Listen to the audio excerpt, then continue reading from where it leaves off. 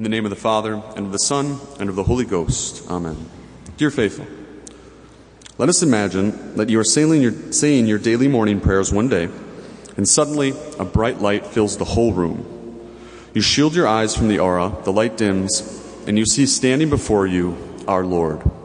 Immediately you fall to your knees, and adoring you profess your love for him. Our Lord smiles and holds forth to you a beautiful book, bound in precious leather and gold. He says to you, I give you this book of prayer written by the Holy Ghost, which I offer up to my eternal Father at every moment. It is so full of prayers that I wish you to learn and to say with me. You accept the book joyfully and gratefully, and the vision disappears. Taking a look at the gifted volume, you read on it, Missale Romanum, the Roman Missal. Yes, dear faithful, the Roman Missal, the book that holds the liturgical texts of the prayer of Holy Mother Church, is for us a book of prayers as well. Its composition over the course of many centuries was guided and inspired by the Holy Ghost.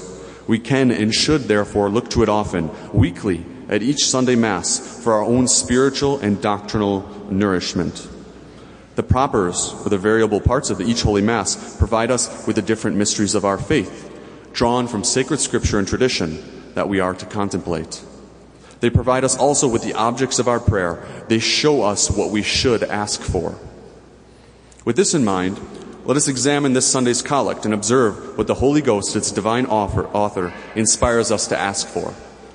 O God of hosts, we read, to whom all that is best doth belong, graft in our hearts the love of thy name, and grant us an increase of true religion, that thou mayest foster what is good, and with tender zeal guard what thou hast fostered.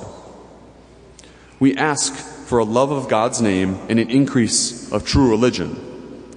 What is true religion? The true religion is, of course, the Holy Catholic faith, which we, united to Holy Mother Church, are blessed to profess, the only true faith which was revealed by Jesus Christ, our Lord and the Son of God, and the belief in which is the only means of salvation. When we ask for an increase in this true religion, we ask for the spread of the Catholic faith, that all in our country and in the whole world might come to the knowledge and belief of these saving truths in the bosom of Holy Mother the Church. But religion is also a virtue, as St. Thomas Aquinas teaches us. Religion is a moral virtue whose purpose is to render to God the worship due to him as the source of all being and the giver of all good things. It is a part of the cardinal virtue of justice by which we render to each his due. Because God is our creator, our first beginning and our last end, from whom all good things come, we owe him all that we have and all that we are.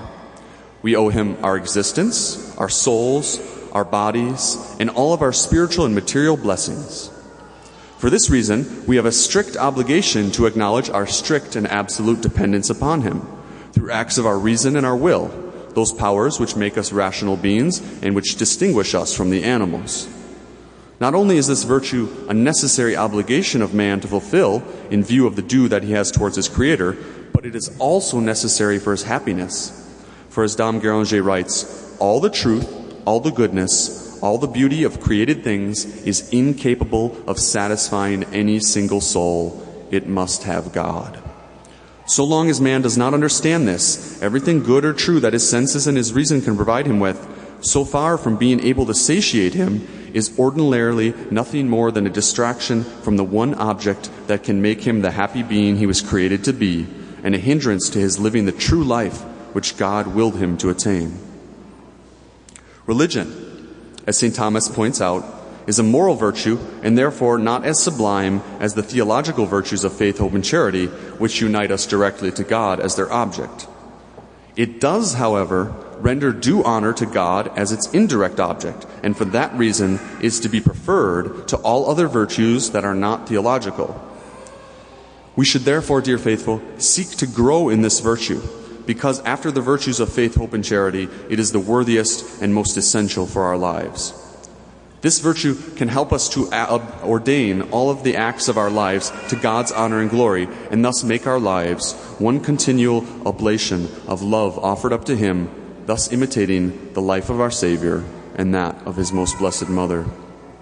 In this case, religion is known as sanctity or holiness. Holiness is the life that each one of us is called to, no exceptions. No Christian is exempt from the calling which God holds out to us.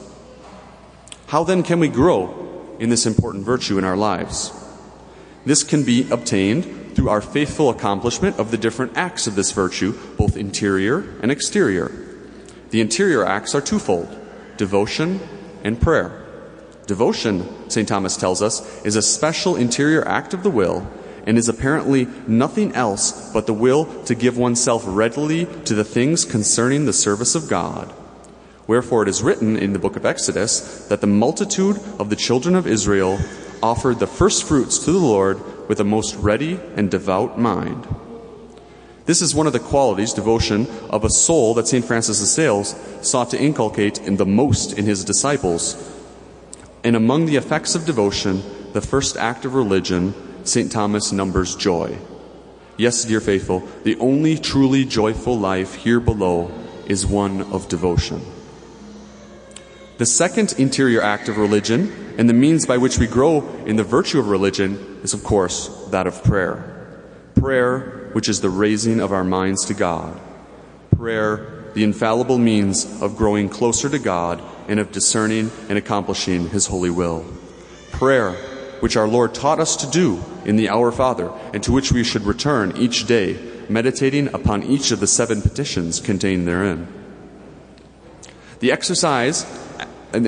exterior acts of the virtue of religion, after talking about these interior acts, the exterior acts of the virtue of religion by which we honor God are first of all those bodily movements, such as the inclination of the head, genuflection, and kneeling, by which we conform our body to the adoration of God that our will, our interior will, expresses.